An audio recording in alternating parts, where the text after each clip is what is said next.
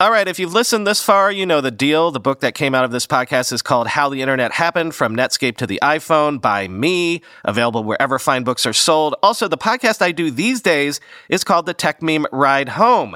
Search any podcast app for Ride Home, and you should find the Tech Meme Ride Home, which is all the day's tech news every weekday in just 15 minutes. If you like this show, you'll love that one.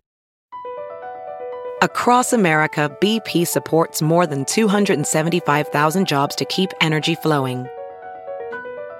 Jobs like building grid-scale solar energy in Ohio and producing gas with fewer operational emissions in Texas. It's and, not or.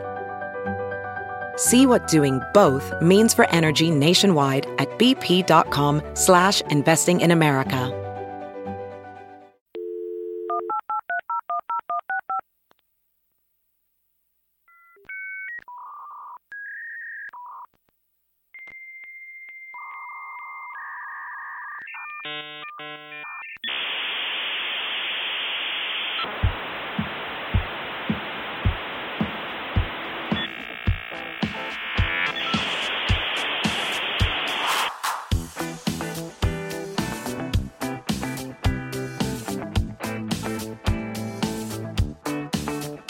Welcome again to the Internet History Podcast.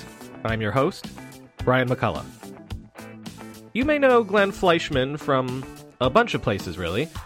He has written for everyone from Wired to Fortune, Popular Science, The New York Times, PC World, and contributes regularly to The Economist, The Seattle Times, Macworld, etc. And also in the last few years, he was the publisher of The Magazine, that iPad publication that we spoke to Chris Higgins about in previous episodes. He also hosted a very popular podcast called The New Disruptors. But for a brief period of time in the 1990s, Glenn was also the catalog manager for Amazon.com right around the time of the site launch. Not only was Glenn able to give us the details on some of the early decisions and processes at Amazon, but he also goes into a frank assessment of Amazon's strategy, what the prospects for the company looked like at the time, and even Jeff Bezos himself. Special thanks to Chris Higgins for research and editorial on this episode. Continuing our Amazon series, here is Glenn Fleishman. Glenn Fleishman, thanks for coming on the Internet History Podcast. It's a pleasure to be on the show. So I'd like to start with... I usually start with degrees and colleges and things like that. And you got a graphic design degree from Yale? That's right. I'm an art major with a concentration in graphic design, because that's, of course, what you go to Yale for, is to get an art degree. Well, I right. And I bring that up because I wanted to lead into, I've been told that you like to tell people that you've been around so long, you still know how to typeset. Yeah, this is sort of both a joke. It's become a recurring thing because I forgot that I say it so often. I was one of the last people trained formally as a typesetter. I think, like, not last, like literally number, million or whatever. But I got trained in high school in 1984 or 5 to typeset. We were using digital optical typesetting equipment, which was pretty cool. It was this transition period just before the Mac came out and desktop publishing started, and I typeset the paper. I got paid, in fact, in high school, which was awesome. And but right around that time, there was sort of no reason by the mid '80s, no one was getting trained as a typesetter. I didn't get trained in hot lead typesetting, but I did that, and I worked on in summer jobs, and I worked at the printing service at my college, and that's kind of how I made the money I needed to go to college, or part of the money I needed to go to college, was as a typesetter. So I always say that because it comes from typesetting was a kind of programming on the optical digital systems used a version of code that was sort of like SGML, which is kind of the basis for HTML or similar evolution. So back in 1984, I was writing something like SGML. So when I saw HTML, I'm like, I know what this is. I've been doing this for years already. Well, and also, so you're saying that exactly in your schooling is really the transition to digital publishing and digital design and that sort of stuff. Yeah, I started with this, this crazy, it's also like this wonderful thing because optical digital typesetting had a rapidly spinning drum, and you put a film strip on it with the negative space was the shape of letters and characters, and it would expose a light at a precise interval to expose resin-coated paper, and then you develop it like you're developing film. And it's a lithographic paper. It only exposed black and white. It just didn't have any shades of gray. And it's this crazy thing. Then you put wax on the back. You'd run it through a waxing machine. You'd cut it up. And that was what I did, in times, mostly typesetting, then moved into design. So 84, 85, 86. And then, 86 comes along. And it's like, well, we don't need to do any of this. What are we doing all this crazy cutting for? And then Linotype and others came out with image setters, which you could set entire pages on from PageMaker and Quark, and then suddenly you start printing onto film directly, negative lithographic film that gets used to make plates for printing, and this is even before any kind of high volume printing. Then we get print on demand, even by the late 80s from photocopy machines, and suddenly all the need for this analog stage doesn't entirely disappear, but it's mostly gone within a 5-year period, maybe 4, where I started in and then got my degree and then worked in the field a little bit. Right. I went to film school in the mid 90s, and they still insisted that we learn to splice film manually. Oh, so yeah. I at least learned how to do it, but then never actually applied it for anything meaningful. Hand skills are great, though. I'm glad I got my hand skills. My graphic design courses, we were using ruling pens, and we had to learn you get great hand-eye coordination. I used to be able to draw straight lines freehand. I used to be able to tell anything under 12 inches. I could tell you nearly, maybe to the quarter inch, what the distance was by looking at it. And that was a skill. It was a byproduct of doing all the layout, but that creates an enormously strong eye-hand connection. I feel like even today I preserve that. When I look at things digitally, I have a palpable feel associated with it. And I think it helps. Right, for the real world, what it really is, and spatially even. So let's talk about the technical stuff. Like, I had also heard that you were an early CompuServe guy, big on CompuServe.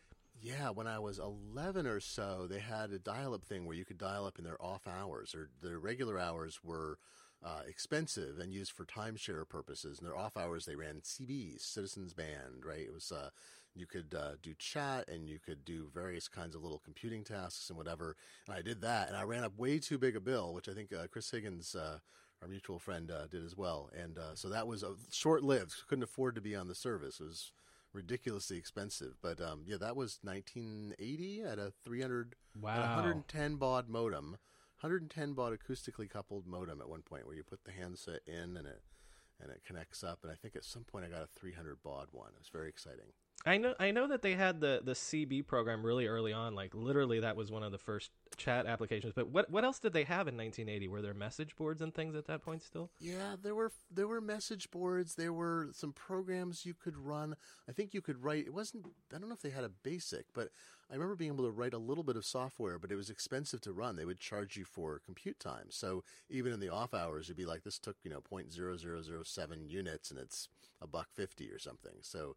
And the dollar was strong still in 1979, despite inflation. So 1980, yeah. So it was real money back then. But it was mostly chatting, forums, and things like that, and a little bit of other stuff. So what about the web? Do you remember the first time you ever encountered the web, got on it, that sort of thing?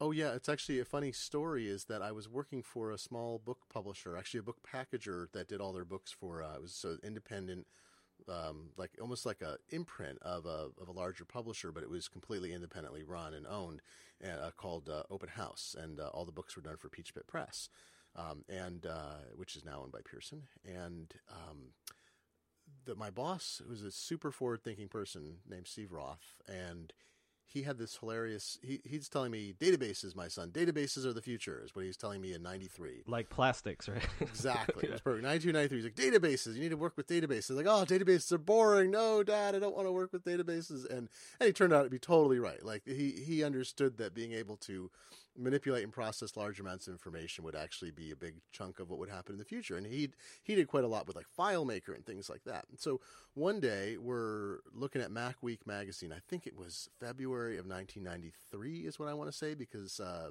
think that's right, March. And there's a tiny screen capture, maybe like 1 inch by 2 inch of this screen. And it's about, the folks at NCSA have made this program called Mosaic. And it lets you browse a graphical web, which is something that they're working on in Switzerland or something like that. And it was a little vague, but I remember like a little third of a page article. And we got Mac Week was this thing, you get it. Everybody who got it was delighted because it was a weekly publication about the Mac. It was circulation audited, so you had to qualify or pay hundreds of dollars a year if you didn't qualify for their demographics. And we looked at this thing, and Steve, I don't think I saw the potential immediately. I think he did. He said, "Oh, that's the future. That's it. Like, that's what wins." And I don't remember his exact words, but he really was like, "Yeah, that's where everything's going to go because graphical interaction and blah, blah, blah." And I was like, "Well, I don't know. The infrastructure, I think by then I had an internet account. I had internet access in college, at ARPANET access in a class, and I had BitNet and some other internet-connected precursor network access. And I was on the well in, I think it was 89 to 91 because they had a gateway to internet email. But I also participated not heavily in the well community. And then as soon as I could, I got a real dial-up account with, on an internet provider in the early 90s. And so, I saw this thing. And I'm like, well, the network's pretty slow. And I don't know. Do you think they'll actually be able to move graphics? Seems like a long time. And sure enough, that was it. But so the funny part is that was early spring, maybe February or March. I think March of 93. And by June, I'd started a web development company. Right. So because you're like, well, this HTML is sort of what I've already been. I understand that, and when you see the web taking off, so that's why you're like, all right, I'll jump right on board, right? Yeah, I started messing around with it. Well, I think the Mac version of Mosaic or some Mac port came out shortly after because that was the X Windows version. Right, was the first one, yeah. Yeah, Unix-based or whatever. I guess it was probably BSD. I don't know, one of the Unix flavors had X windowing system as a graphical, really crummy but GUI for Unix, and that's what we saw in Mac Week. And then they came out with the Mac version that was super primitive, but it worked. And my boss was out of town for a month. He went to France for a month. And, I think I had a relatively light amount of stuff on my plate. And Peach Pit Press was curious about it. So they flew me down from Seattle to Berkeley. And I showed them, I mocked up like what a website could look like. And they were just completely fascinated. And they were interested in actually paying money to have something like that created. And they had, I don't know, like an ISDN line at the office. They were zooming along at high speeds, 56K or whatever, 64K. So that led to a few things. I had a fellow I'd worked with at the Kodak Center for Creative Imaging. He was an intern, a computer science student and a programmer, and he was thinking about what he was going to do after college, and he and I talked, and we decided to start this company with essentially no money, some credit cards, and his father owned a printing company and had different clients. One of them was Fawcett Outlet, and they were interested in getting in early. Peach Pit Press signed on, and his uncle, my friend Todd's uncle, owned what at the time was the owner of Atlas Model Railroad Company. So we had 3 clients, and I want to say they were each paying us $5,000 a month. And that was enough to sort of get him out and feed and clothe us and pay the debt and get a T1 line and get some office space, and it was nuts. So we started, and within a few months we had some of the first commercial websites on the internet in, wait, am I saying 93? I think it was 93. Probably. Well, no, it was 94. It was 94, because 93 is when I moved to Seattle. So 94, by June of 94, I started the company, and I think by August or September, because the NSF, the National Science Foundation, had made a change in the rules. They were getting out of the internet backbone business, but as long as they were in place, you technically couldn't do commercial stuff, even though people were. And I think it was that spring, it was somewhere around then, they opened up the floodgates and said, basically all the commercial restrictions are off, but you still have to find a provider to connect to. And at the same time in Seattle, several companies were starting up. Some existed like UUNet, that had service all over the place, and they wanted $6,000 a month for a 1.5 megabit per second T1 line. And we found a company that was a startup. They figured out how to do everything much cheaper, and they were $1,500 a month. So that's how we were able to go into business. If those guys hadn't started, we would not have been able to afford the service for another year probably. I know you mentioned it, but we sort of glided right past it, and I don't want to. So who were your early clients that are coming to you and saying, "Hey, we need a web presence in 1994"?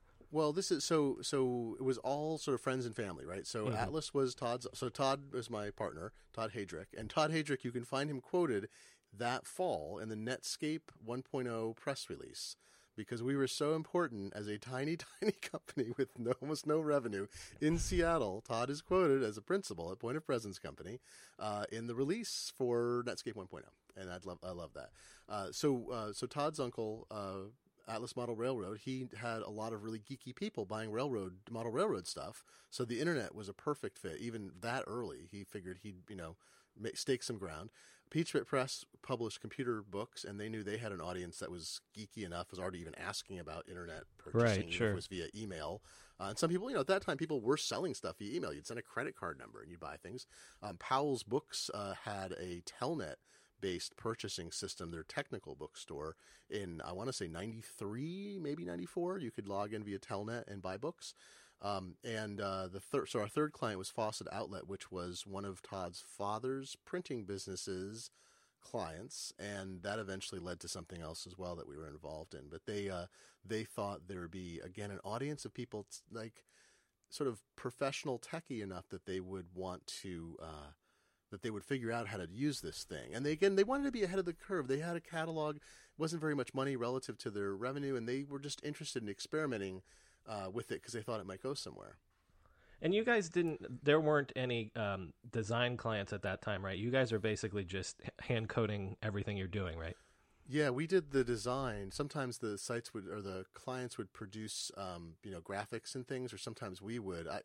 Both of us had enough of a design background we could create things, and everything was pretty primitive. And we were trying to compress GIFs as small as possible, and use the fewest number of colors in a GIF to make it as tiny as possible. And that became more difficult because I think after a few months in business, we signed up Photodisc, which was a royalty-free CD-ROM-based licensing group that was nearby us in downtown Seattle. And we got office space in downtown Seattle about 7 months after we started, I think about March of 1995, I think it was. And what was hilarious is while we're signing the lease, the landlord wanted to give us a 5-year lease, and they were going to give us 2 months of rent abatement, which is, just sort of this sugar to sign a longer lease. Mm-hmm. Before we signed, they said, I actually want to sign a 3-year lease. We'll give you 4 months. We're like, 4 months free rent? We love that. That sounds great. But the reason was the real estate market was just about to heat up. So we had Class A office space in a terrific spot in downtown, not a huge amount of space. And eventually another company that became All Recipes emerged out of our space too, because we sublet to some other people. And Film.com, which got acquired by Real Networks, Mm-hmm. also we incubated in our space, as it were. And so it was just, we were right on the verge of Seattle starting to explode. And the real estate company that owned these buildings understood that. And sure enough, within 3 years, like every bit of downtown space was essentially full, and they were able to charge much higher lease. They didn't want to be committed to a long lease. So we were downtown and we started picking up clients. Pacific Coast Feather Company was another early client. I think we had by early 95. And that's the Hanauer family in Seattle. And Nick Hanauer, you may know the name. Nick was one of the people who then went on to help Jeff Bezos raise the first $1 million for Amazon.com. Mm-hmm. And Nick is now some kind of billionaire who writes about why he should be taxed more, Mm-hmm. and how he's not a job creator. He's a very funny guy. So that was all going on. I can't remember all of our early clients, but Pacific Coast Feather they were a big local company. Photodisc was a nice, sizable, very successful local company, and they needed many more images. So we had to deal with, and we needed some database stuff written. We started to go down that path. And how many years did Point of Presence run for? Well, it's tricky. I founded it, I want to say it was 94. That's right, summer of 94. And I left for Amazon I sold it and left. So Todd had gone off before that point. I bought him out, and he wanted to go to work. He was from the East Coast. He decided to move back after a year. And he went to work for Fawcett Outlet's sort of parent company, which they built this thing called Build.com, which was like a set of different building-related things run by the same guy who owned Fawcett Outlet. I don't know where that went, actually. I've forgotten. But so he worked for them for a while, and then went into other e-commerce and e-commerce stuff. So I owned the company and was paying part of Todd out over time, and then I sold it to a friend of mine who was a pretty technical guy looking for something new. And he ran it, sort of funny because he ran it for years, and it sort of petered out because he wound up eventually – the market became, when you go from being able to charge $5,000 a month to, $100 a month, it's a mug's business. You have to be a different operation. So he did well with what he did, and he ran clients, got some new ones. And then at some point he realized it was a part-time thing and he needed a full-time job. And All Recipes at that point had been growing and growing, and I think he had some space with them. They eventually became a fairly enormous company and got acquired by the Reader's Digest company, and then sort of reverse merged. Reader's Digest fell on hard times, and the CEO of All Recipes, as I understand it, wound up becoming the chief executive of Reader's Digests after that. So they had this kind of interesting arc, and they're still located in Seattle. But we gave them some space and bandwidth and so forth, and they got bigger. Popco got smaller, and Scotty, who I sold it to, he didn't technically shut it down, but I think he sort of petered the clients out, maybe into the. Gosh, I'm sort of forgetting. Maybe the early 2000s. He is still running some stuff for people, but I think he was basically full time. He went to work for All Recipes, and then for other more technical IT companies after that. But I think it only had a lifetime, maybe 5 or 6 years when it had active clients, something like that. Mm-hmm. Well, then let's transition to Amazon. Then, did you participate in the Amazon beta test? Yeah, I was a early customer. In fact, I don't know if I still have them. I have some receipts of books that were like hand-packed by Jeff Bezos. And the deal was I had a roommate. Well, I was renting a house in Seattle, which I now own. Or I was renting part of a house. And the guy who owned the house is a grad student in computer science. And his parents had co-signed on the house so he could not, basically, they'd keep it while he was here, then sell it. And so and that's exactly what happened. He basically lived here for rent free by the time he sold it, because the house had appreciated. And he had a buddy. I'd go to some computer science parties with him. He had this buddy named Paul Boutin. If you ever find, not Paul Boutin, I'm telling you the wrong name. It's Paul Barton Davies. Paul Boutin was a Wired editor. Sorry. So Paul Barton Davies was right. Brit. Yes. Oh, so he comes up in the accounts, right? So Paul met him at a party, and Paul says, "Oh yeah, I'm gonna get out of the program because the PhD program because I'm gonna work for this guy named Jeff, and he's got this. We're gonna put our employees inside of book distributor warehouses, and they're going to ship books from in there. So people will place orders, and I'm like, oh, that's never going to work. Because at this point, I knew about book distributors. Having worked at a publisher, I knew some of the details of the book industry. Mm-hmm. I'm like, the book distributor, they are not, no, you're competing against them. They have channel conflicts. It's not going to work. And then, so at some point not long after that, I don't even know if Jeff was in Seattle yet, I met up with Jeff through other mutual friends. We had lunch and hit it off, and I gave him advice. I know it's crazy. And he's a smart guy, and he knew what he was going to do. But I had an internet company that was a year old at that point, I think. Was it that long? It was something like that. But, I mean, not that quite. We coincided at some point, but I was already running a company, and he was building one. So it was sort of hilarious. And so we would meet from time to time and have lunch and chat about stuff, and immediately, like, after Paul had told me what their model was, Jeff's like, oh, no, we can't do that. Yeah, we're not going to do it. We're going to build a warehouse. We're going to start small. We can do some drop shipping where they'll ship on behalf. And then as we grow, and whatever. And I was like, oh, well, that makes more sense. And I got some early interviews with them when I was writing. So even before I was there, I wrote an InfoWorld feature about database access to, the database thing again. And Jeff was willing to talk to me. Now I'm interviewing the CEO of Amazon. And it's like I say 95 or early 96 for an article about the technical underpinnings of what's going on. Mm-hmm. And at some point, I was getting dissatisfied with my little boutique business. I felt like it wasn't – I knew I could grow it, but I felt like I needed outside capital. I really wasn't secure. I was already working too hard. I wasn't secure in raising money, giving up control, going through that whole route. And then I wasn't confident about – I actually thought prices were going to collapse. There were a lot of people – who are well-funded at that point, 95, 96 period, where they were working for free. They would go to a major company and say, we'll build a site for you for free because we're trying to build whatever. And the company would say, great, that sounds terrific. We like free. And you can't compete against free. So it was sort of dispiriting. And so we had we brought up new clients with less money. I had an employee for a bit. And we sort of hit a point where I thought, this is not what I want to be spending my time doing. I need to get out of this. And I'd explored a merger with a design company, and that hadn't worked out. We decided there was a sort of a small programming company, this design firm and we'd spent some time talking about it and realized we just weren't the right fit for where the design company was probably the most robust. And they didn't want to do it. So Jeff, I'm out to lunch with Jeff, and Jeff said, if you ever want to come work for me, I'd hire you in a second. I'm like, oh, I want to come work for you. That sounds great. I bet I can work that out. He's like, oh, great. Well, come on over and interview. So I interviewed with several different people, including his wife, Mackenzie, who was deeply involved in kind of helping the stuff get set up in the early days. and they hired me. And I got the business transition, and Scotty took it over, and I got in that and moved on from there. Well, and they hired you to do what exactly?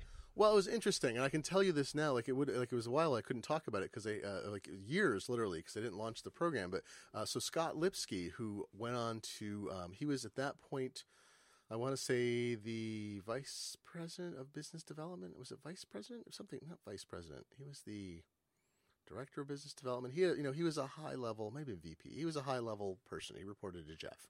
There was not that much management infrastructure. There were 104 people when I joined. I think I was employee 105.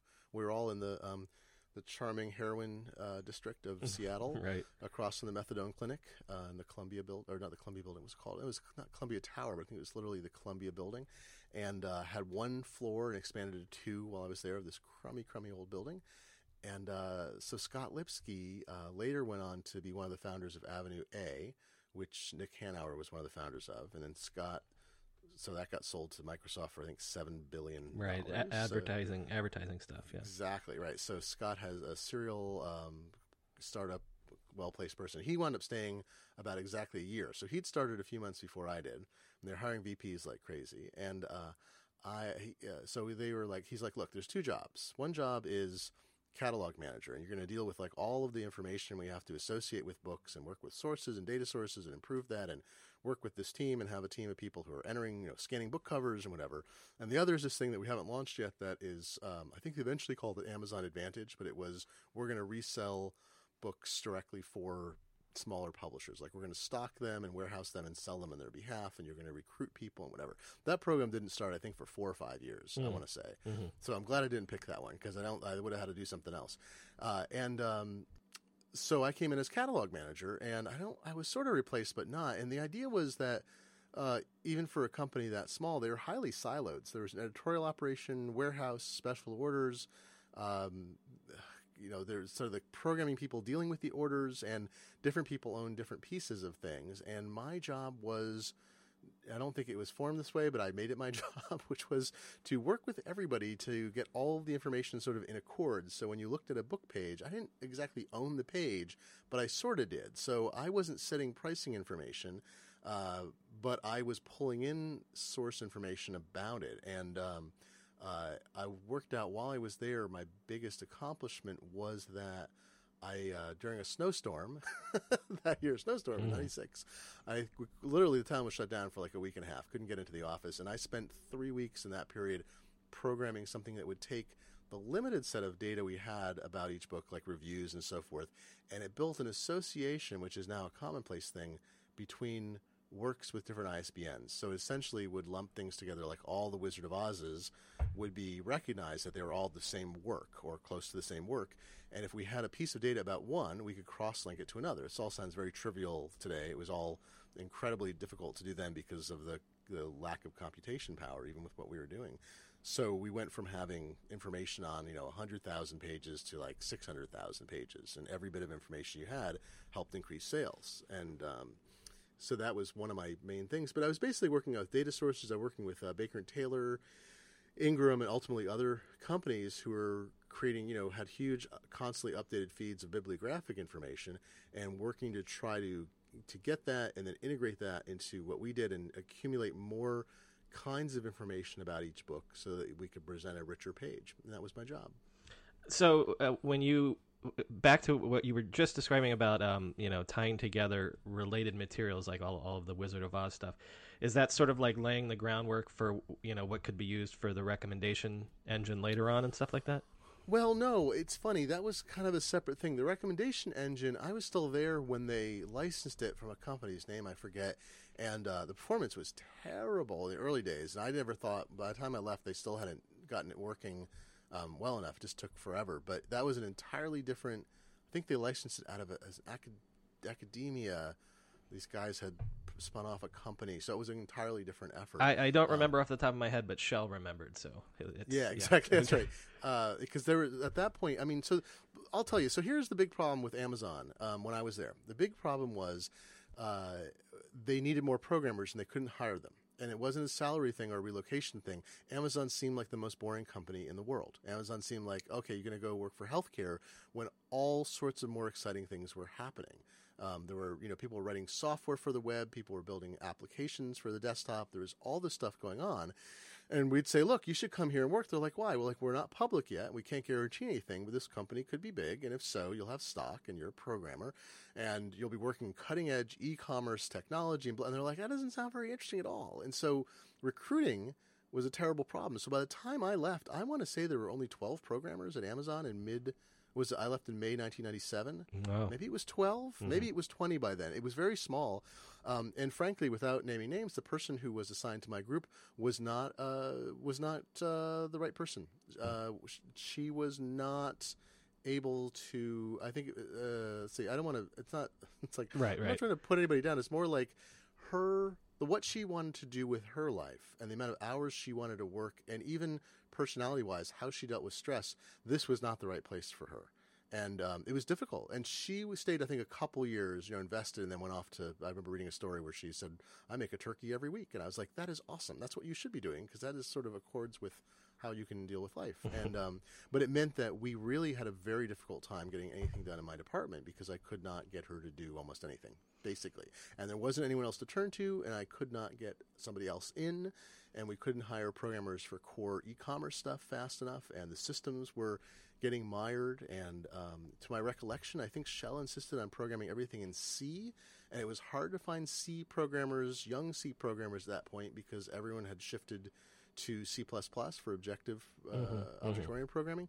I remember, I may be wrong about that, I think it was all C, and so they were doing really incredible low-level stuff. That's the reason Amazon worked, is because they built their system, one step above assembly is what it felt like, and that allowed them to optimize it like crazy. And Shell built Obidos, which is named after a place in Brazil, and it's the core engine. In the early days, you'd see a URL like amazon.com/exec/Obidos, and then a bunch of stuff after it.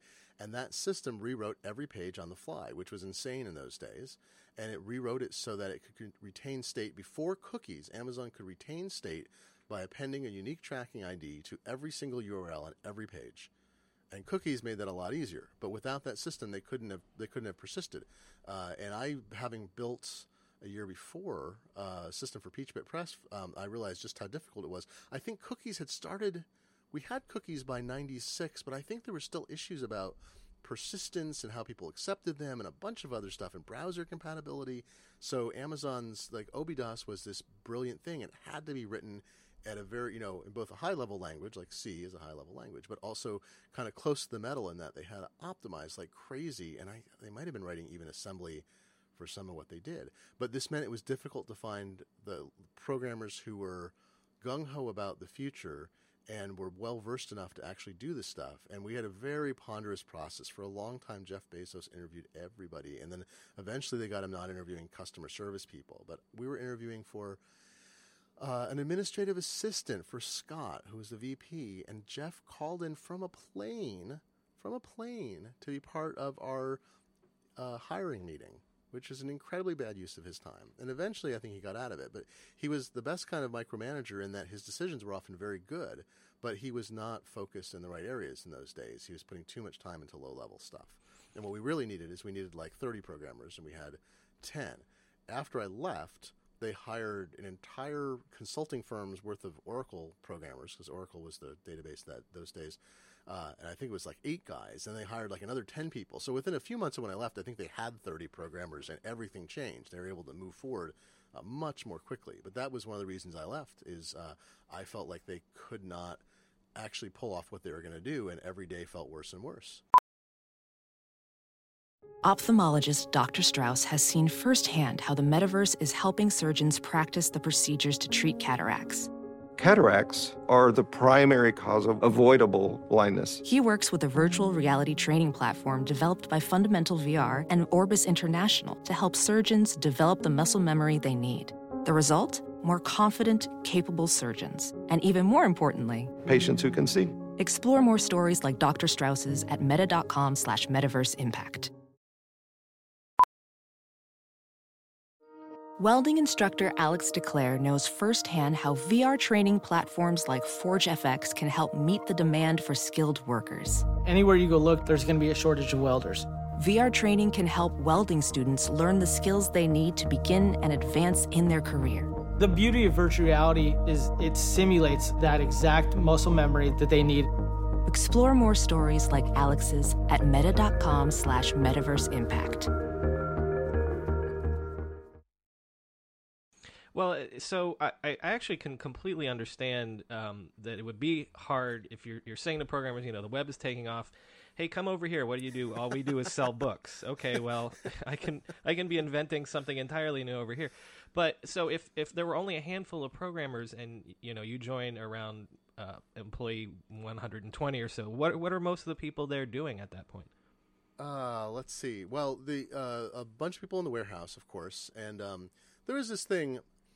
I feel comfortable saying it 20 years later. There's kind of a cronyism, as one of the very early employees hired a bunch of people he'd gone to college with. Some of them were good, some were not. And I mean good in the sense of some people were like part of a team, worked well, could cope, could be professional, and some were just kind of not quite what they needed and eventually left or were pushed out. And but it meant that that had an impact on the early culture, and I'm sort of sorry for that. I think they didn't have a good hiring culture. They hired people they thought were really smart. They didn't have a process for dealing with people who didn't further the interests of the company as well as they should have. And I don't mean in a harsh way, like this person should be fired, but more like there was no system of correction for it. So anyway, that's sort of by the way. But the special orders department was a big thing, oddly enough, because we could order any book that was carried by Ingram or Baker and Taylor, which I think are still the two largest book distributors in the country.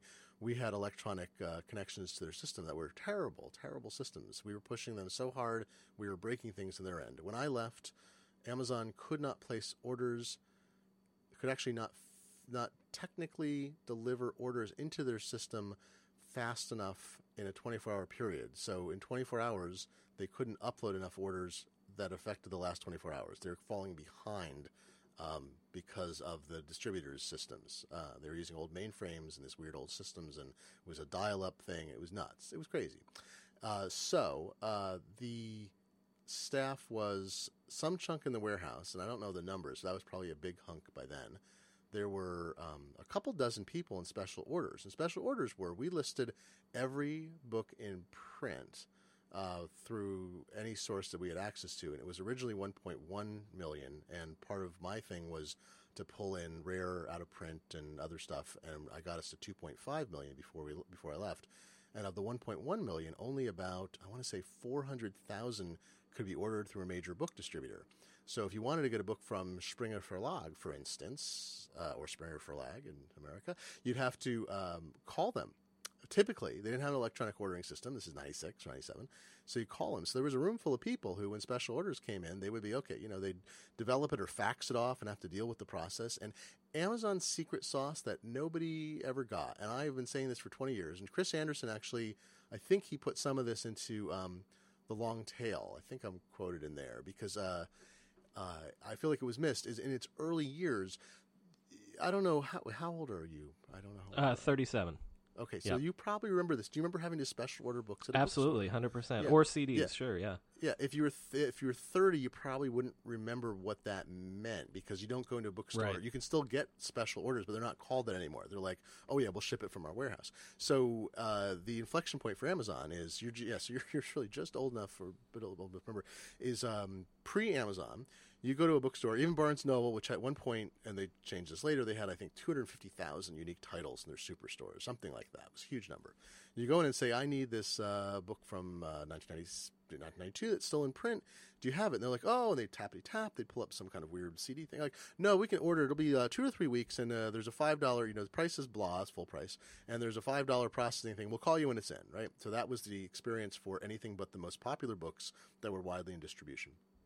And there were certain categories, like Barnes & Noble had X 100,000. They could order within a day to 3 days another X 100,000, which was small. And then the largest part of books, the long tail that were very rarely ordered, but academic books and books that were still in print but were not in the front list, they're now back list, were hard to get. Amazon's secret sauce was they hired a bunch of people and they had really good computer systems to divvy it out. And like so-and-so had all the publishers that began with A. So-and-so did Springer Verlag because it was a big thing, and so forth. I had this call in January or February of, you're jogging my memory so well. I'm remembering things I haven't talked about in 20 years. January, February 1997, I get a call from, or I call Springer Verlag, so U.S. division. They have like 12,000 books in print and available in the U.S. And the guy says, because I want to get a direct feed. I'm working with all these publishers to get direct feeds of their stuff so we can be up to date, especially with bibliographic data, reviews, and background information, page counts, stuff that we can't always get accurately from distributors and other sources. And he said, God, I don't know who you guys are, but you rose from like nowhere to be like, you're in the 95th percentile of people who buy from us. And I said, 6 months, we're probably going to be number 1 or 2. He's like, huh.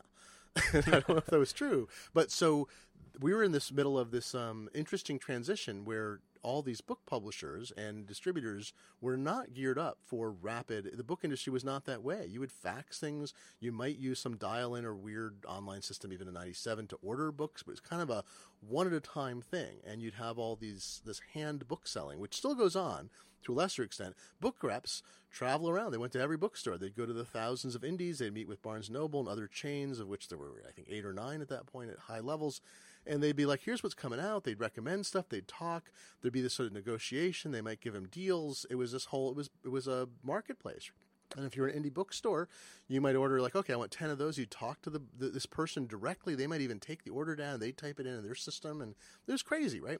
So Amazon marks the change in that because special order books are super lucrative if you're efficient.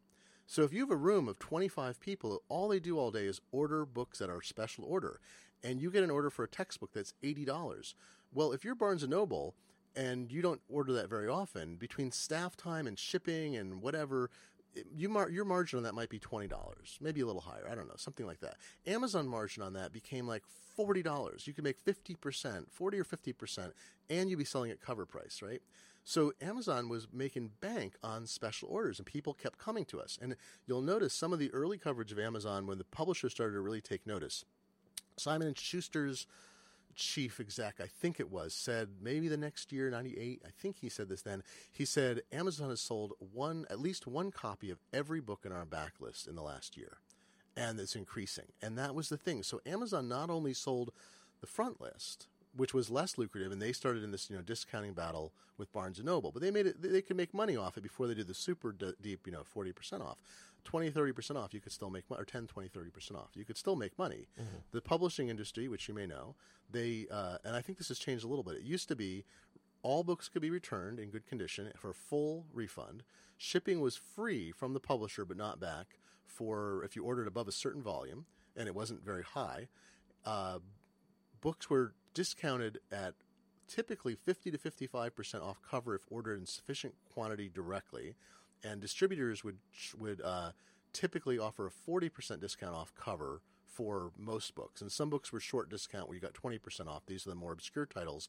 Amazon was ordering all of these books directly from the publishers and within a very short time in sufficient quantity to get A, free shipping, B, fully returnable, which was great, right, and C, 55% off. So suddenly, so let's say Barnes & Noble is buying it at 20 off, Amazon's buying it 50 at 5 off. Makes it easier, and they're like, oh yeah, we can get that to you in 3 to 5 days. And Barnes & Noble says, come back in a couple weeks, we might have it in. We'll call you. We don't know. So that was a little bit of the secret sauce, and it was a surprising. I mean, when we had 100 people, I think a dozen people were on it, and when it was 200 people in the company, I think 24 people were on that. And it drove. At that time, there was no drive towards profitability, but it certainly drove revenue, and it drove this experience that every book that was listed, you could get essentially with a click. Even before the one click, you'd say, yeah, I want this. And then it would show up within anything from a couple days to, a couple weeks, and there was no hassle. So everybody who was interested in books that they couldn't otherwise get easily now started to turn in very large numbers to Amazon. And we saw it because we could see the order volume for special orders increasing. No, you're exactly right. I mean, and this idea that it wasn't that Amazon like doing commerce on the web wasn't really the thing that excited people. It was this whole long tail being the secret sauce sort of thing, and the ability to it's the world that we take for granted now. Like any title, anything that you want, you should be able to get it instantaneously. Amazon was that first aha, this is possible sort of thing. Right, and they had this advantage, which was the big 5 publishers, which I think are big 4 now, or is it big 6 and big 5 anyway? Well, whatever the biggest, let's say 90% of the new books sold in the country were by a few people. So there is the big head advantage of only having to go to a certain place. So the long tail story is often told that there's an advantage to aggregation, but the advantage is rarely to the person selling. And this is a point that I think Chris did put in the long tail book, because I don't know if I pushed it or maybe followed up later, but this is a point I've made, is that Amazon makes money selling 1 million different books. The publishers don't necessarily make money by selling one copy of their book a year to Amazon. I mean, that's great. They're selling a copy they wouldn't have otherwise, but it's better for Amazon than it is for the publisher in some levels. The publisher is getting incremental, but Amazon gets the advantage of aggregation. So in the book industry, the advantage to Amazon was every big publisher had its own long tail, and the long tail was the backlist. And they keep these copies, sometimes keep them in print, or at least have the back stock available, and and then eventually remainder stuff. And so what Amazon did is they were able to get, because so few publishers dominated the industry, they had the big win of being able to order from the same place, like 5 places, basically, when they started to do direct and bypass distributors for the big publishers. They go to these, a small number of sources and be able to source hundreds of thousands, tens of thousands of the most popular books, including the most popular backlists. So there was a long tail and big head within the larger thing that Amazon was doing. So they were able to make profit off that. And then because of the special order system, they were able to make profit off dealing with thousands of smaller publishers. And then when they got big enough, they could set terms for the publishers and say, look, we're ordering so much from you. No one else is ordering this much. We know it.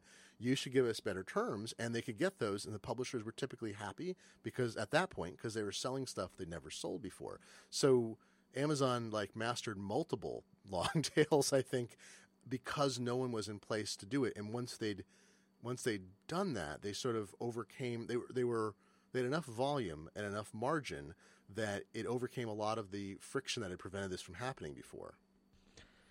Let me ask you, and by asking this, I'll acknowledge that you probably might not have been privy to these sorts of things, but when you were there, did you get a sense that the idea was always to move to everything and that books were just a test case initially? Yeah, sorta. I mean, so I used to go out. This is like the humble brag thing. I used to go out to lunch with Jeff all the time, but it's true. It was a small company. I knew him. We were sort of buddies. We weren't like good friends or anything. He came over to the house once and so forth, but we weren't close or anything. But we trusted each other, and because I came in from another company and I'd been, I guess this is right. I wasn't kind. I just gave of my time to him when they were starting up, and not that he necessarily needed it, but he asked for it. And so I think there was a little bit of sort of shared, okay, well, I'm working for you now, but it wasn't. Eventually I started feeling more like an employee when it got bigger. But so I heard a lot of the plans. Nothing was that secret per se. Most of the stuff that seemed like it might have been secret was stuff that people wouldn't believe that Amazon would ever do. They didn't think they were ever going to succeed. So how would they succeed at another thing? So there were plans before I left. There was extensive planning about essentially getting into anything that could be shipped, any kind of media that could be shipped. And forget if the DVD efforts had already launched by then. There was always talk about being able to ship things for other people, if that made sense. And that turned into a program, both for books and then ultimately everything. Right. In fact, what's great is I've used Amazon Fulfillment by Amazon and their multi-channel fulfillment for a book that I did last year for the magazine, and so I've actually gotten the benefit of their really great, their horrible IT side, but really great logistics side of doing fulfillment. But I don't think there was never web services. I think is a huge part of what Amazon is going to wind up doing, and they do it very well. And that was not discussed, although we'd hired a guy just before I left who I had long conversations with about, he wanted to figure out how to scale operations, and because he knew it was big already, even things like image storage. Like we had hundreds of megabytes of images stored for book covers, and we were doing the math, and he's like, well, we need to have terabytes, and we can't afford terabytes, so how are we going to do that? What's the scale? It's oh, well, this is a good question. And so they were already having to deal, even when I left, with scaling computer resources at a level that almost nobody was doing outside of like oil companies, people, or space, like where they were dealing with massive data sets. They were doing stuff. When I got there, Amazon was running more transactions per second through their Oracle database than any other customer of Oracle. And it just got worse, right? And so Oracle's kernel for its database was not set up for massive transaction processing. I would argue that Amazon is one of the reasons that Oracle did so well, is because Oracle had to fix things to meet Amazon's needs, and that was not their clientele at the time. Their clientele was much more ponderous. So I would say, like web services, I think the need to build massive data centers was already on the horizon, but I don't think the web services part. The idea of getting into digital downloads, that was always talked about, but everyone assumed it was really far away because nothing was legal at that point, and I was pre iTunes and all that too. I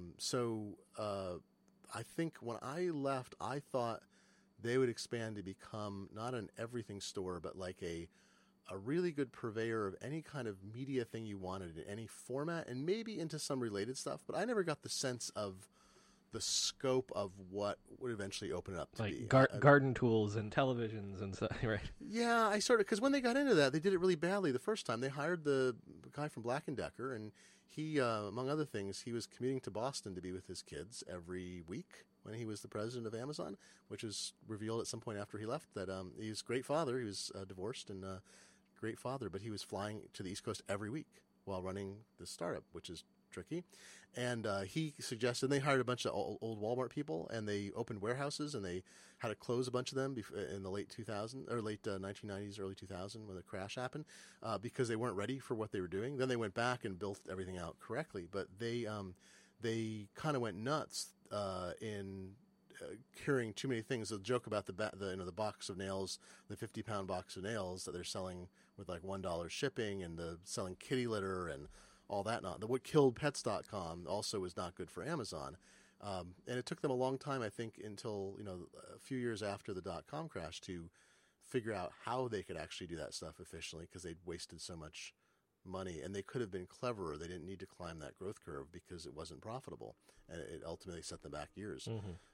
But I would say I don't remember Jeff even talking about it at those stages. I mean, he said, the thing I recall is in 96, I guess, I was at an orientation, I think, sitting in for customer service people, and he's talking about the future, and he had said something in the order, by 2001, we're going to have, 8,000 employees, and we'll be selling, we'll be $1 billion company or something. I mean, it was some range like that. I was like, yeah, it seems plausible. Like, we're the rate of growth and everything that's going on, this all seems reasonable, but it was all still centered around, I would say, media, whether it might be digital in the future or not. I had heard, or I thought I had heard, and then I was unable to find it in my research, that you said when you left, you felt like you left because you thought that Amazon was a sinking ship. And, yes. And sinking, not stinking, sinking. Right, sinking. Okay. And what was the experience at the time that made you feel that way? And obviously, it probably was, but they turned the ship around. But what was going on that made you feel that way? Well, I felt like things were sort of coming unhinged. So we had I was good friends with they'd hired Rhodes Scholars by the score. They hired them whenever they could. They had this problem, which was Amazon had the not invented here problem. And they had the we don't care about your experience problem, and we're just going to hire smart people problem, which persists in Silicon Valley and other companies to this day, although a little less, I think. They hired people they thought were smart and capable and flexible. They didn't hire people with any experience, and so they would recapitulate the problems of industries, and they would approach things from the standpoint of what people knew as opposed to what was probably the best course. And so there was a lot of, it wasn't arrogance, but it was a lot of, so Scott Lipsky, the guy I worked for, he came from Barnes & Noble. He was the CTO of Barnes & Noble College and Textbook Division, which was a huge part of Barnes & Noble. And he knew a bazillion things and literally could not get any of the stuff he knew built into what we were doing, which was crazy. He, at one point, you've probably heard that the early customer system was you had to learn Unix. Right, you learned some Unix and like Emacs or something to answer customer support mail. Well, Scott, in a weekend, built a Visual Basic front end that would actually be a totally GUI operated thing, and he was told that they would never deploy that. It would have allowed no training. You basically could have sat down and started doing it. Just train on what emails are appropriate and be monitored for that. And they're like, no. We only want people who are smart enough because we want to bring these people up. And, this is our culture. Everyone comes. It's ridiculous. You can't scale on that. So that attitude was pervasive. Jeff being involved in hiring meetings was absurd. It was starting to taper off. But, I mean, really, for low-level positions, it was a waste of his time. He was on the road because they were working towards the IPO. So he's doing the road show. We were having more and more technical problems. We couldn't scale. The Oracle kernel was getting overwhelmed. We had people sleeping in the office, some of the programmers, because to get work done. We couldn't get orders into the distributor systems as fast as we were getting them, which was problematic and was getting worse. I felt like they'd made some bad, I don't want to name names, they made some bad hires at higher levels, several of whom left within a year or a little bit longer, and I was very unhappy. I didn't want a promotion. I wasn't of the level. I didn't have business or other experience. I was very happy as like a manager reporting to a VP. I was very happy with my position. I was unable to get the staff I needed. We were falling behind in things. They were resistant to supporting. There was a big split between hourly and salaried workers, and I was fighting hard on behalf of my staff. Eventually, one of the things I count as a giant accomplishment is I and a few other people managed to not exactly shame, but force the management to give hourly workers a stock grant. They didn't get a stock grant, and so that meant literally for some of those people that turned into hundreds of thousands of dollars. I mean, I know people who bought houses because of that, and it's like I will take my 5% credit of being one of the voices saying this is unfair and unreasonable to these people, because the difference between someone here is making $10 an hour working for me and me is not. That's just, it's like discrimination practically. So that was going on. I wasn't happy. The warehouse was not OSHA compliant. I was not happy with how the warehouses were run. It's like this, I had lost my confidence. And so the big thing that happened, though, I think the one that put me over was two things. One was Jeff had asked me to expand the catalog. And so I did this whole thing getting information from the Library of Congress, and we integrated it into the database. It's a big project. And I was dispirited after it because I could not get, despite being given direct authority by Jeff on this project, despite his backing, I could not get the various silos to do what I needed to do because they were all overwhelmed with other things. Or they said, no, we're not going to do that. It's not important to us. I'm like, it's important to Jeff. They're like, yeah, we don't care. And he was on the road and whatever. So eventually another person who is part of this, I want to say it wasn't a cabal. He was great. He was a super competent guy, but he was part of this group of college friends. I forget who Jet hired in. He was fantastic, and he took it over, and I was delighted. And he managed, took him a while to get everything in place, but he managed to get it all going. But I felt like that was a black cloud over me. Like I didn't want to stay there after that, and I didn't feel like there was any room for advancement. I felt I would get pushed down lower and lower and have less and less interesting things to do. And simultaneously, I met the woman who I've now been married to and been with for since 1997. And I realized there was not enough time to have a startup job and develop a relationship with someone who I was already in love with. So I thought, this is it. There's no room at this company. I don't want to work this hard anymore for what I'm getting. I don't care about the stock. I'm in love, and I'm sick of it. And I am out of here. I'm going to I have 2 bottles of beer and pull the ripcord and slide down the evacuation slide. So it wasn't that extreme. It was more like, and then, and in fact, obviously, and the other thing is my boss, Scott, he was also not that happy, I find later, because he left exactly on his 1-year anniversary, like 3 months later. And he tried to talk me into staying, but I was not happy working for him because I felt like he was not happy with the authority he had at that point. He was sort of getting frozen out too. So it was time to go. And I left with, friends with everybody. And at some point, Jeff was on the road. He called and said, I bet there's no way I can talk you out of this, right? And I said, no, I think I'm ready to move on and I'm worn out and this isn't the place. He's like, that's great. And thanks, sort of essentially thanks for being here. And I'm like, it was terrific and I have no regrets and whatever. So then I left. And I left thinking that I was concerned. And I'd passed on, I think I probably wrote him a memo. I wrote people memos before I left. Like, is this company going to be standing in a month or 2 months? And I was highly dubious. And I wouldn't have stayed if I was confident. I was going to leave anyway. But I also thought, I don't need to be here on the wreckage. I want to get my last paycheck. I don't want to be associated with the company that goes down. But I was also totally ready to go. And after I left, like, they hired a ton of programmers. They revamped stuff. They changed things. Some people left who were obstructionists. They hired in some new great people, some of whom I think were there for 15 years or longer. And they turned the ship around. And they managed to get everything settled and become the company they are today. So In the end, I have no regrets. Like, and I say this often. My wife has this joke. She's like, "I know exactly how much I'm worth to you because you walked away. I'd invest, and I walked away from probably if I'd stayed 5 years, I probably could have sold the stock for $5 to $10 million if I'd stayed the whole time. But I'd stayed a year, it might have been a couple $1,000,000, and I don't care. I don't care. I'm glad I left when I did. I'm glad I'm still with my partner, and I'm not sorry that Amazon did well. I'm glad they did. I wish they'd be less evil these days, but I'm not sorry that they became a going concern and did what they did. Well, they the question I would have would be, they had a near-death experience after the bubble burst as well. So, but they have succeeded, wildly successful. In retrospect, this is sort of a wide open question, but in retrospect, was there anything that you could see either in Jeff or in the company and the culture and the people that you could say, you know what, I bet that's why they have succeeded?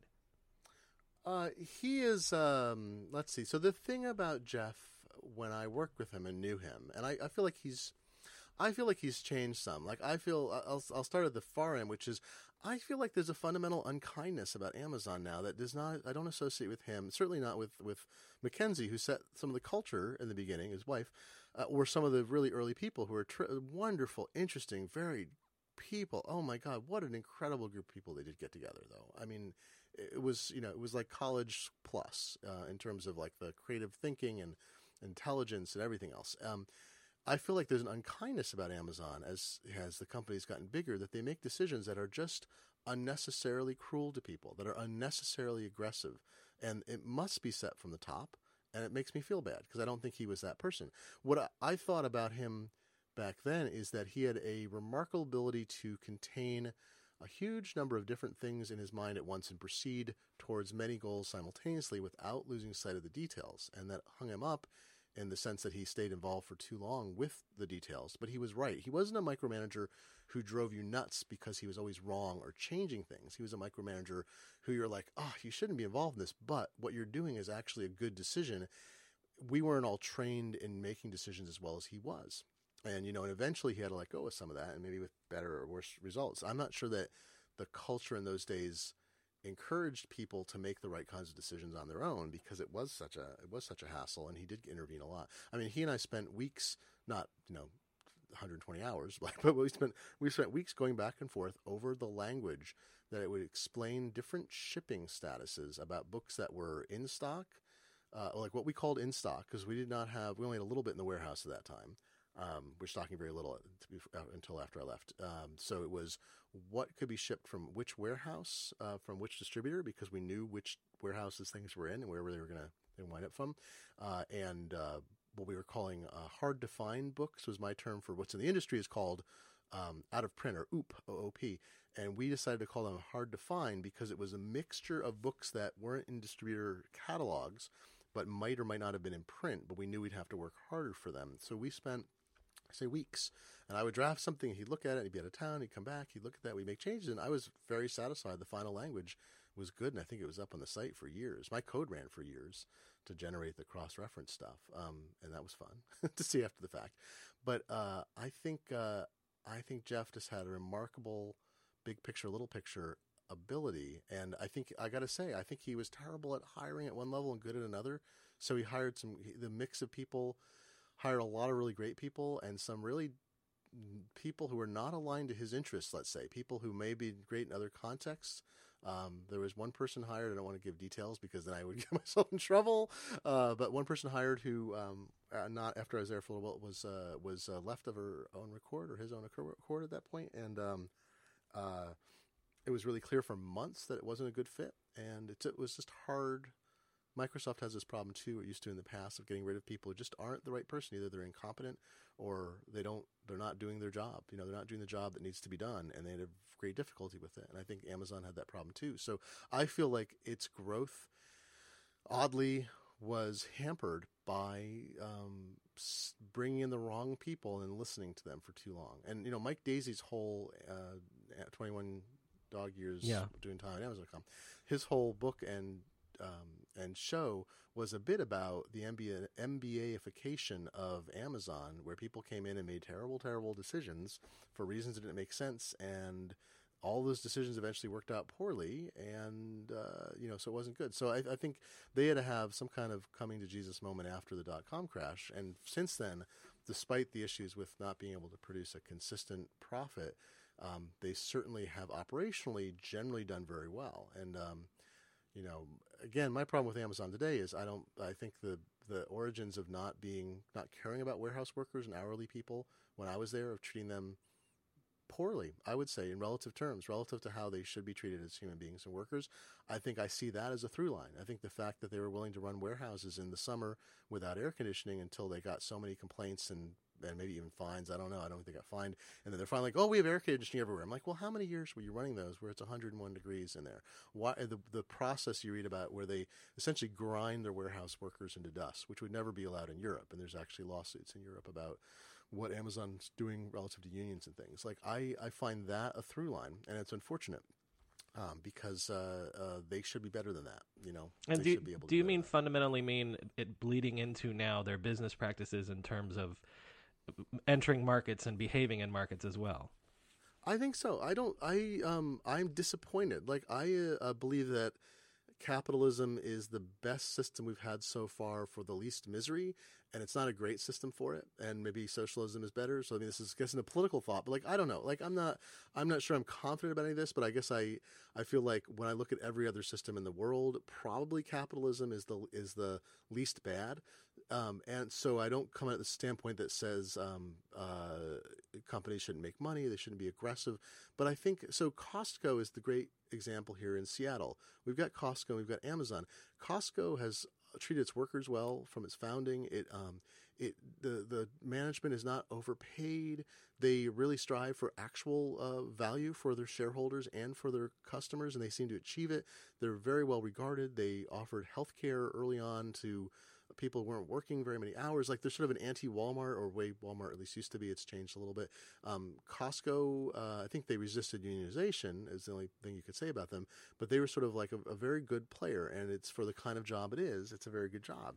And Amazon, I feel like, is almost on the other side, where like their interest seems to be entirely focused at this point into winning at all costs, into scorching the earth, making sure there's no room for competitors, and not even being kind to suppliers and so forth. The whole author thing where they're trying to persuade authors that their publishers are against them, and playing different, trying to get readers to be involved in like fighting a battle that's really about, profit margins and whatever that should be fought behind closed doors and worked out.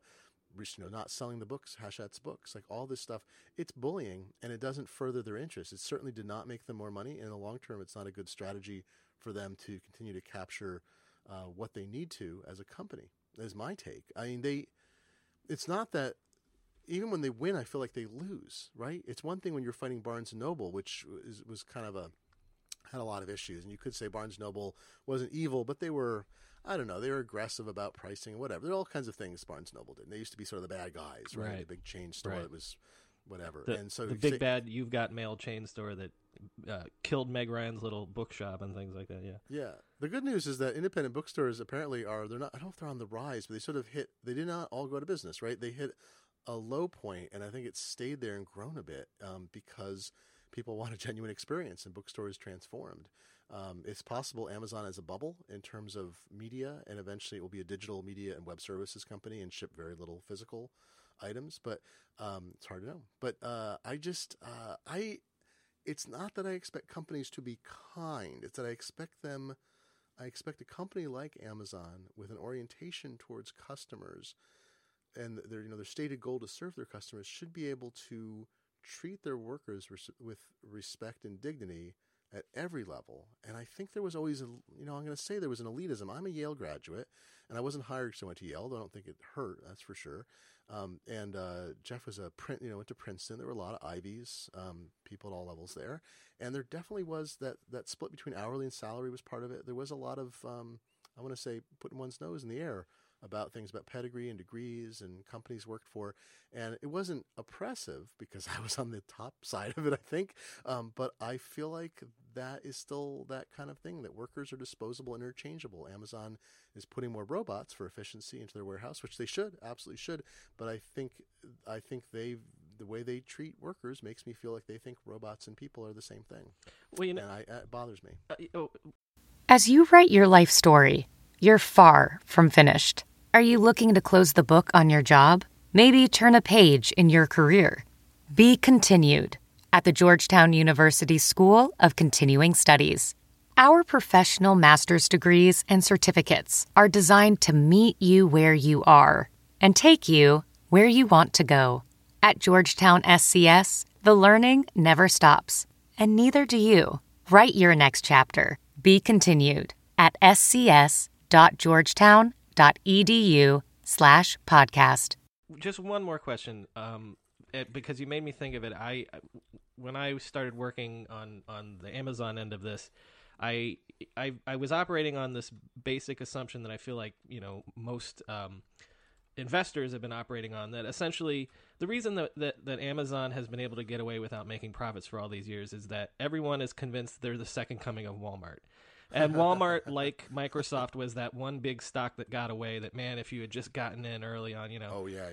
And so I read, the Sam Walton book. I read books on Sam Walton and stuff, because I was hunting for these little these nuggets that were like, okay, I can see where Jeff got this idea from Sam and things like that. But so you saying that about the workers and things like that, because obviously that Walmart's also a company that's accused of being the same thing. And I realize you might not be qualified to even answer this, and it's wide open, but do you feel like maybe that is maybe culturally or as a business model something that maybe he took from Walmart? I think it's accidental, I have to say, because I never saw Jeff behave in any way, and nor really any of the people who are directly responsible to him behave in any way that implied that workers were different classes or elitism or anything like that. But I think it's a lack of caring about it. It's a lack of thinking about that part of the situation. I think if Jeff spent a month working in one of his warehouses, he would be extremely ill. I think he would not actually be able to do it. I don't mean that like he's a weak person, but I mean I think most people.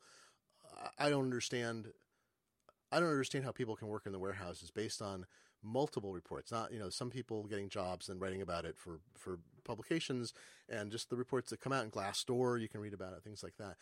I just think Amazon has this driven culture. They pretend they're a startup still, and they treat, maybe that's the crux of it, is they believe that everyone should be in and on their side within the company, even if they don't get the benefits. So, managers in the warehouses are getting stock and other stuff and bonuses, and the people who work for them are getting crap all. They're getting their hourly wage, which isn't great. And I just feel like there's a way where you could be treating people. You could, not that everyone, yes, a warehouse needs to have performance goals. They need to be efficient. They need to have good workers. But there's also this loyalty that I feel is absent. People get churned up and fired when they stop meeting their goals, when when they've worn them out. And I would love to know what the multi-year employment history is of people. The histogram is probably fascinating for Amazon warehouses. But I don't think it's intentional. I don't think Jeff is reported to be a libertarian. I never heard him talk anything about his political ideas when I was around him.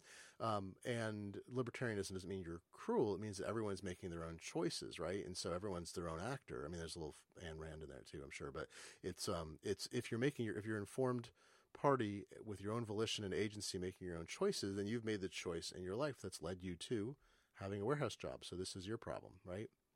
And I feel like that comes through a bit. Maybe I'm misguided, but I don't think that it was an emulation of Walmart. I don't think there's a specific idea. They needed a lot of low-paid workers to make their system go.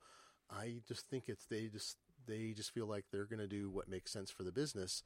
And but I would say that I would be could Jeff Bezos work a month in his warehouse in the Kentucky one that was not air conditioned? I don't know if he pulled up. This is the problem, the farmhand problem. We have this in Washington State, is that there's this thing about, you hear this all the time, is that the people who come up, the campesinos and so forth who come up, whether they're legal or not, they will work as hard as they need to work because that's what they do and that's what they have to do in order to stay alive and take care of their family.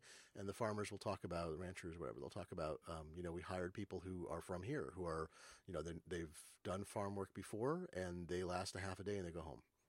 Even no matter what wage we're paying when they can't get the people they need because of immigration crackdowns and whatever. And I feel like there's a little bit of that, well, if people are capable of working that hard, then we'll just find more and more people who can, and we're not going to worry about what the impact is on them because eventually they won't be our employee anymore and it's not our problem. That's kind of harsh, but it's true. Yeah.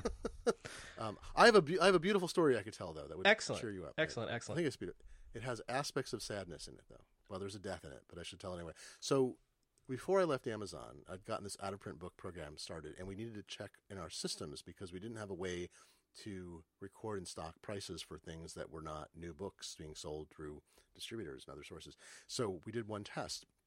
I had a housemate at the time, my landlord, who was the housemate, he'd sold the house to me and moved on. I'd gotten another roommate in, and she said, "Oh, there's this book I've always loved, and I haven't been able to find a copy of it. It's called Fisher's Hornpipe. It's by Todd McEwen. I'd love to get a copy of that." And it came out. I'm looking it up. It came out March 1983, and this is not, so it's a hard to find book. I think it was even out of print at that point. So I plugged that in the system, and the very first book ordered at Amazon as a used or out of print book was Fisher's Hornpipe. So the sad part is I quit my job at Amazon in April of '97, and I think my last day was May 2nd, and I think it was the next night that roommate died. She was killed in a motorcycle accident, and that it's a rough time for everybody involved. I didn't know her as well as some of my friends. She was a friend of a friend, and but I had this sort of memory of I kept the book. I think her family gave it to me, so I have Fisher's Hornpipe somewhere in the house. But made me appreciate even more the decision I'd made, that I was going to go and do something more meaningful with my life and not be unhappy, and stay with this person I'd met, and like that. So that's the first out of print book story for Amazon. Well, Glenn, thank you for not only remembering all that great Amazon stuff, but being willing to do some deep thinking about it too. Thank you very much. Some of these things I haven't thought about in 20 years. So now I'll probably remember everything. It'll be like a recovered memories. Well, thanks again. Thank you.